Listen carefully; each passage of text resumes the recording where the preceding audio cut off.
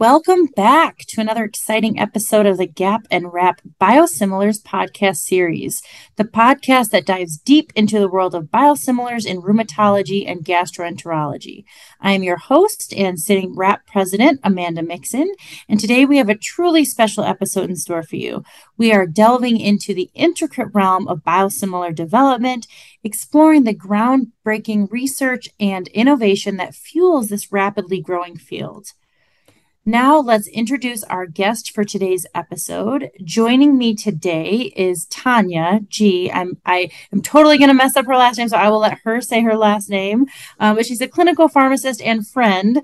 She's got a wealth of knowledge and experience in the realm of biosimilars.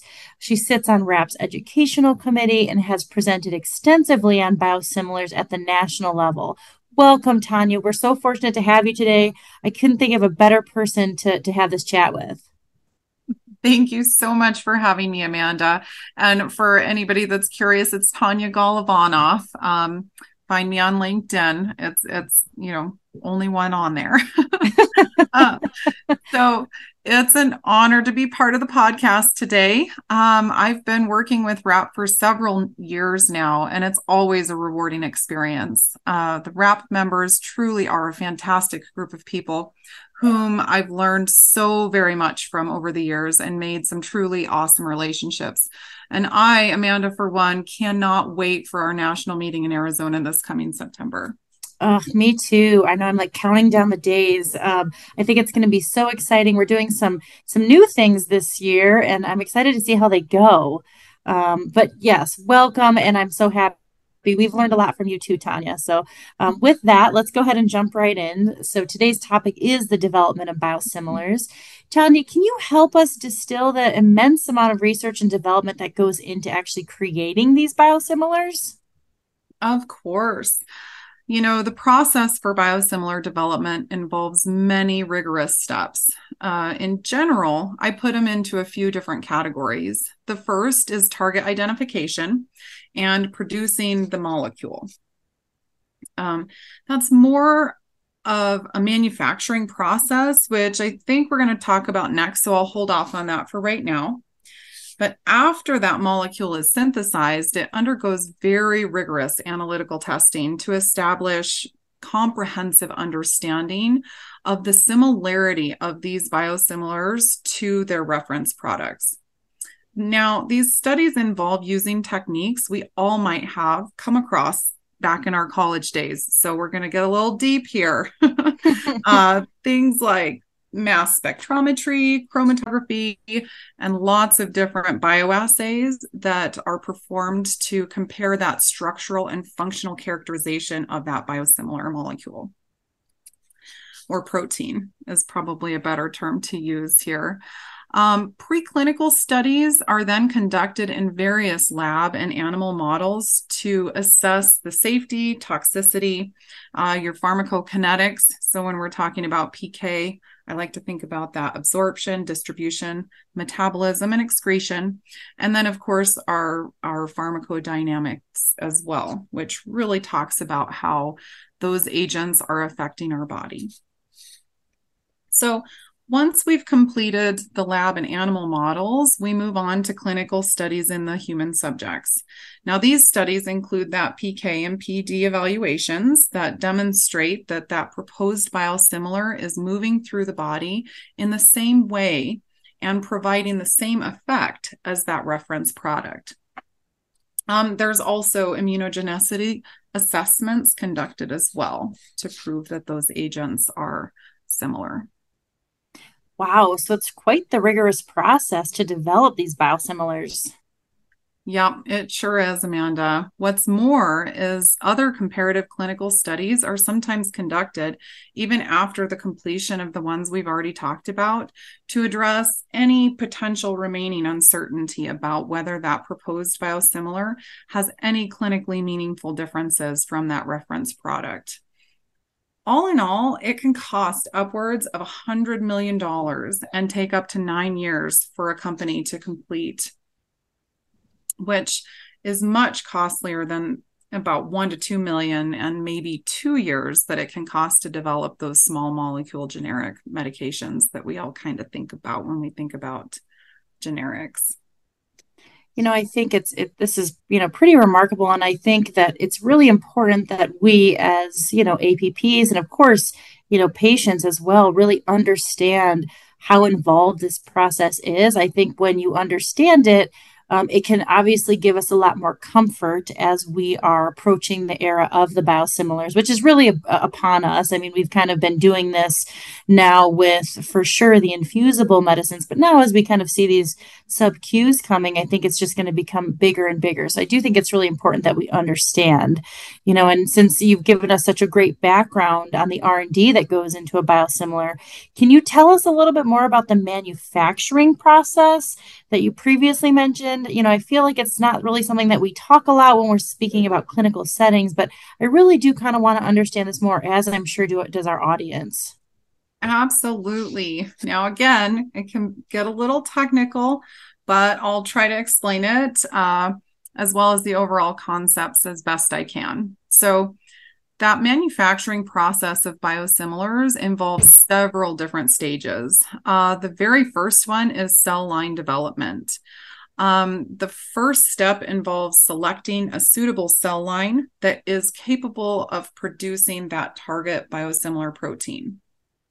Now, this involves lots of different genetic engineering techniques that introduce genes responsible for producing the proteins into the host cells, such as mammalian cell lines like hamster cells or microbial systems such as bacteria or yeast.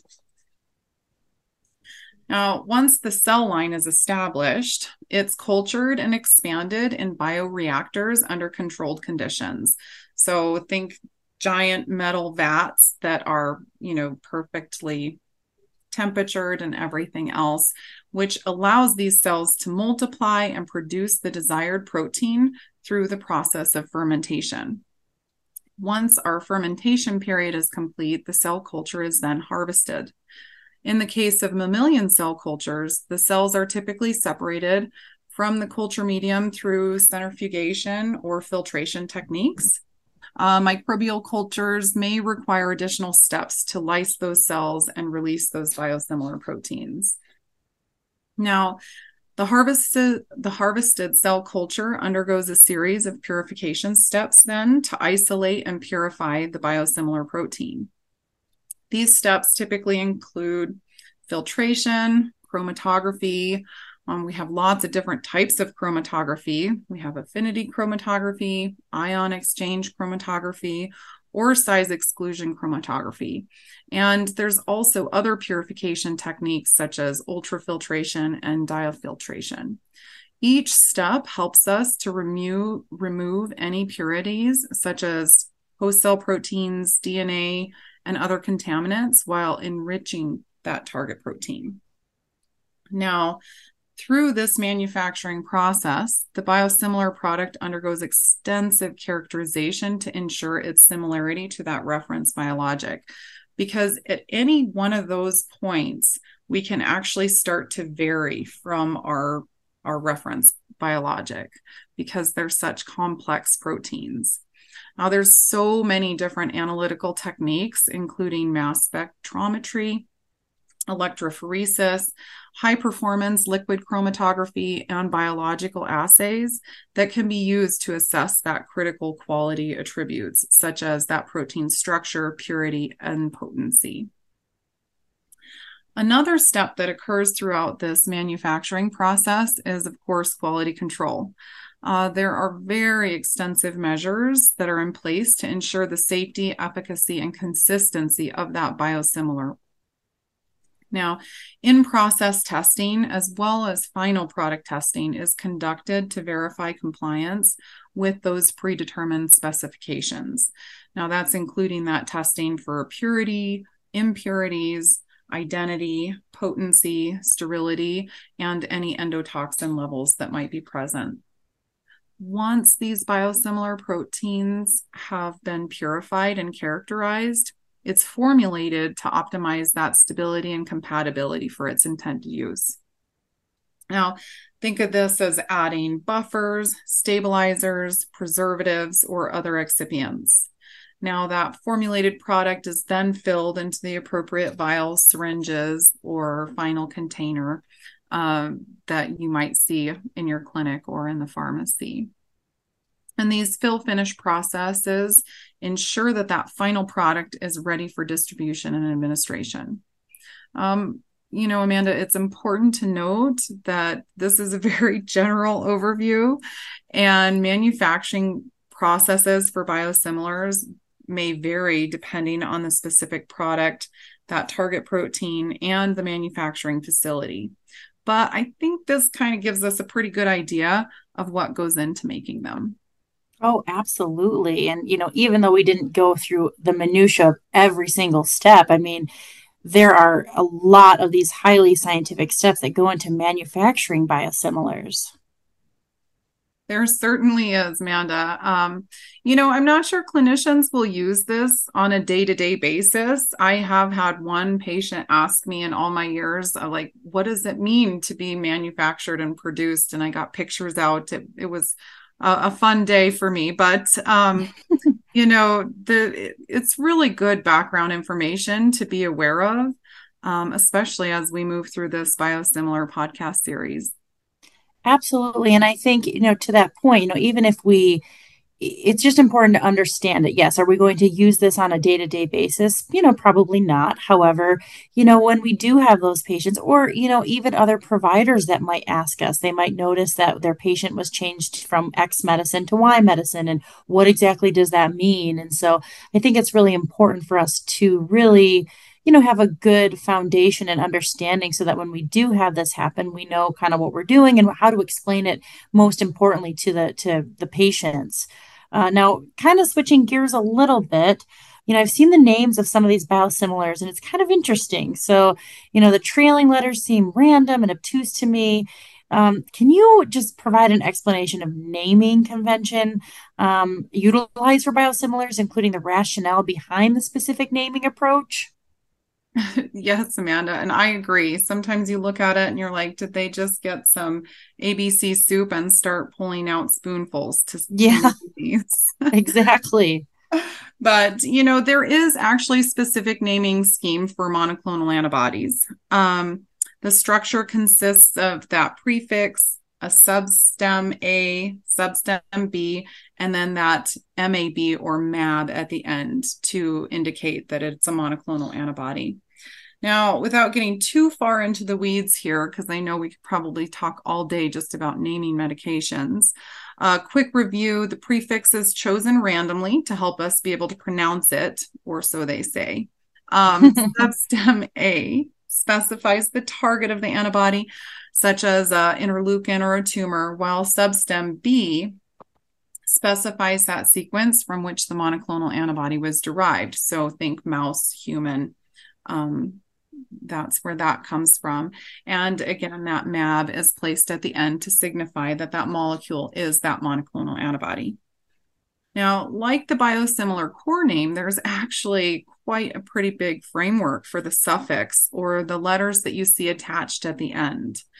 Now, the reason these suffixes are needed in the first place is because unlike generic copies of a non-biologic small molecule drug, think Tylenol versus acetaminophen, biosimilars are not exactly the same as the original or reference product.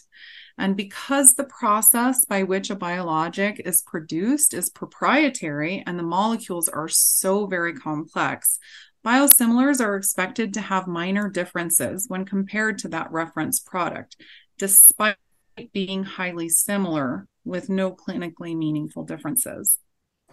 Okay, so if I'm understanding this correctly, we can't just use the typical generic or compound name we are used to with our biologics now because technically they have minor differences which are due to this manufacturing process being unique for each biosimilar, correct? Exactly. And the FDA has published guidance on non-proprietary naming that addresses the issue of biosimilars, which gives us an idea of how companies land on those suffixes. So the guidance requires a proposed biosimilar applicant to kind of create a suffix composed of 4 lowercase letters that we've all seen, that is that distinguishing identifier to be included after that proper name designated by the FDA. So there are tons of rules that go into what that suffix should have. So it has to be unique. It has to be devoid of any meaning. So again, ABC soup spoon, that's what I always think of. It has to be lowercase letters that are at least 3 of which being distinct. It has to be non-proprietary. It has to use that hyphen to be attached to that core name, and it has to be free of any legal barriers that would restrict its usage. So after specifying what it should do, they also go on, of course, with lots of rules of what you cannot do. So it can't be false or misleading, such as making any misrepresentations with respect to safety or efficacy. It cannot include numerals or other symbols aside from that hyphen attached to the suffix.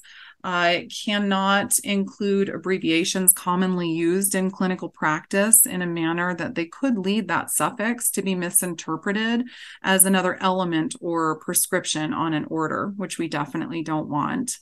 It can't contain or suggest any drug substance name or core name.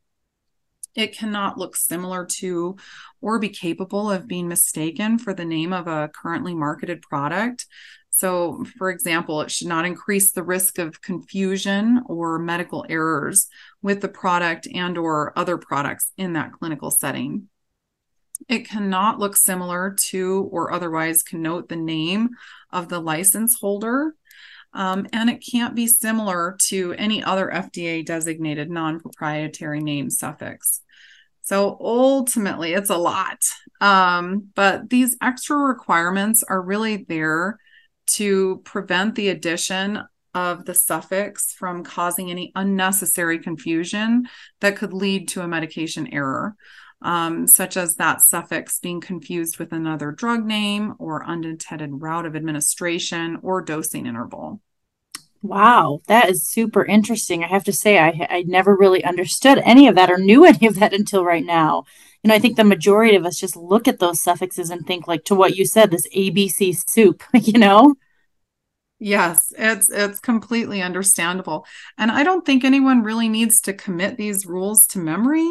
But again, I think just having a good idea that they were methodically determined with the goal of preventing patient harm is something worth knowing, in my opinion.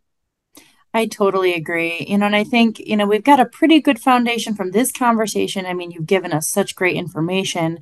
I think, now let's change gears just a little bit and focus on some of the practical aspects or really those take home messages from today's discussion.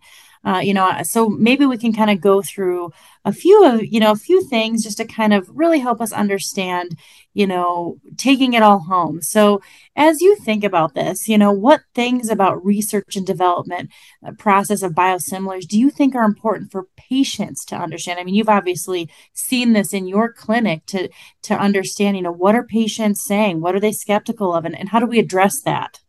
I think that it's our patients just don't want to feel slighted, right? They're like, well, Yes. I thought I'm going to pick on Remicade because that's the oldest one here that Yeah. most of us are familiar with. But, they're like, I thought I was getting Remicade and now I'm getting something else. And what is that? Why, we all keep kind of hearing about insurance companies dictating care. And I just think it's so important and key for our patients to understand that the biosimilar agents are going through extremely extensive and rigorous testing to ensure that they're going to provide that similar efficacy and safety to the reference product. And it can get a little bit muddy when they're like, but it's not exactly the same, like Tylenol versus acetaminophen. And I know that it's trying to explain this high level information we discussed today is not likely going to happen with our patients. But, just assuring them over and over that these agents, the biosimilar agents, are going to provide a similar effect with similar safety profiles as the reference product is extremely helpful in the clinical setting. Do you think that patients want to understand, kind of the differences in terms of, the manufacturing process of biosimilars versus the production of the reference product? Do you think they want to understand that or know that or not so much? You know, like I said, I had one day, it was like a dream come true when I can kind of get into the nitty gritty of this stuff with our patients. Yeah, And that has only happened one time in almost 8 years now. And I think that it is already overwhelming for them. But when it comes to that manufacturing process, there might be different components and steps for each manufacturer. And, the easiest place to kind of talk about that with patients is through those cell line selection, because that is like the biggest area where we're going to get quite a bit of variation. Because when a manufacturer owns a cell line, they don't share that. right. Um, and, you know, ultimately, I just think it's super important for them to remember that these biologic agents in general are extremely complex proteins, which is why we can't create an exact replica. If we talk about an agent like Remicade, for example, due to updates in the manufacturing process, they are still using that same cell line, but just tweaking manufacturing process to improve efficiencies and things of that nature. Maybe they had better products that they were putting in, new technology, that the final product today is essentially a biosimilar of the product that was originally approved back in the 1990s. And that usually makes patients head spin. They're like, wait, what do you mean? And it's like, yeah, if you mess with any component to that manufacturing process, you might change that protein, even in the slightest way. And ultimately, I think our patients just really care about safety and efficacy. And most conversations that I've had with my patients is simply stating that these molecules are extremely complex and that, again, they go through very extensive testing to show that they're going to act the way that they're supposed to. I think that's a great way to put it and a great way to talk to patients about it too. Do you find that patients are asking you about the naming of biosimilars, or how might you broach that with a patient if they had questions about it? Yes, the naming conventions are confusing for sure. Again, because they're not, we all fall back to what we know and understand. And I would be fibbing if I told you that I had not compared a biosimilar to a generic at some point with my patients, because that's what's the easiest for them to understand. So when I try to explain it to them, again, go back that these are so complex. And because they're not exact replicas, they're actually a branded drug. And by them being branded, it gives the manufacturer the ability to name it a brand name, as well as have that core name or generic name that we're all familiar with. So, such as that infliximab with that suffix attached. So whenever I'm explaining it to them, I fall back on that generic name and say that this is what, if you're trying to discuss this with your providers or your insurance company, if they have questions, if you fall back on that generic or reference name, then it will resonate with most parties. And, ultimately, I mean, with Remicade, we currently have 4 agents on the market, but there was a time when there was a lot more than that. And I know that Humira has a handful too, and it can get super scary for patients. And they're like, what is my insurance company telling me? So I always just fall back and say, you know what, just call us if you have questions, because we are a very good resource and there's probably going to be questions, especially if we're dealing with insurance companies. Absolutely. And, again, it just further reiterates the importance of clinical pharmacists. I mean, for the folks listening, I'm very fortunate because Tanya practices in the same, town that I do. And so she's been super helpful to me in terms of patients. And, the patients just absolutely really value your expertise and that additional education that you're able to provide to them and to me, I have to say. Um, so thank you for that. And, I think this is probably a good place to end things. Again, thank you so much for joining us for this captivating episode of the Gap and Wrap Biosimilars podcast series. We've had the privilege of diving deep into the realm of biosimilars, exploring the intricate world of research, development, manufacturing, and even the fascinating nuances of naming them. Again, a special thank you goes out to our guest Tanya, who's a clinical PharmD, whose expertise have shed light on incredible efforts behind biosimilars. Really, through her insights, we've been able to gain a deeper understanding of this rigorous process that goes into creating these agents, from the research and development phase to the meticulous manufacturing procedures. We've learned that biosimilars are the culmination of extensive scientific process. Thank you so much for having me, Amanda. It has been a pleasure to be here. I think that biosimilars, they're going to become a big part of our lives and the lives of our patients. So it's important that APPs in rheumatology and gastroenterology receive education on them.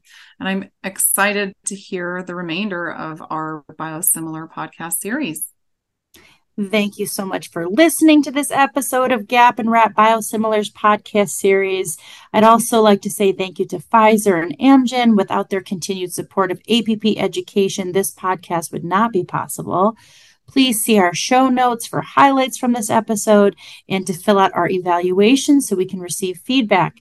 Also, just like we were discussing further, please just make sure to join us next time as we discuss the development of biosimilars. And also remember to follow Gapcast and Rapcast so you don't miss an episode. Until next time, take care.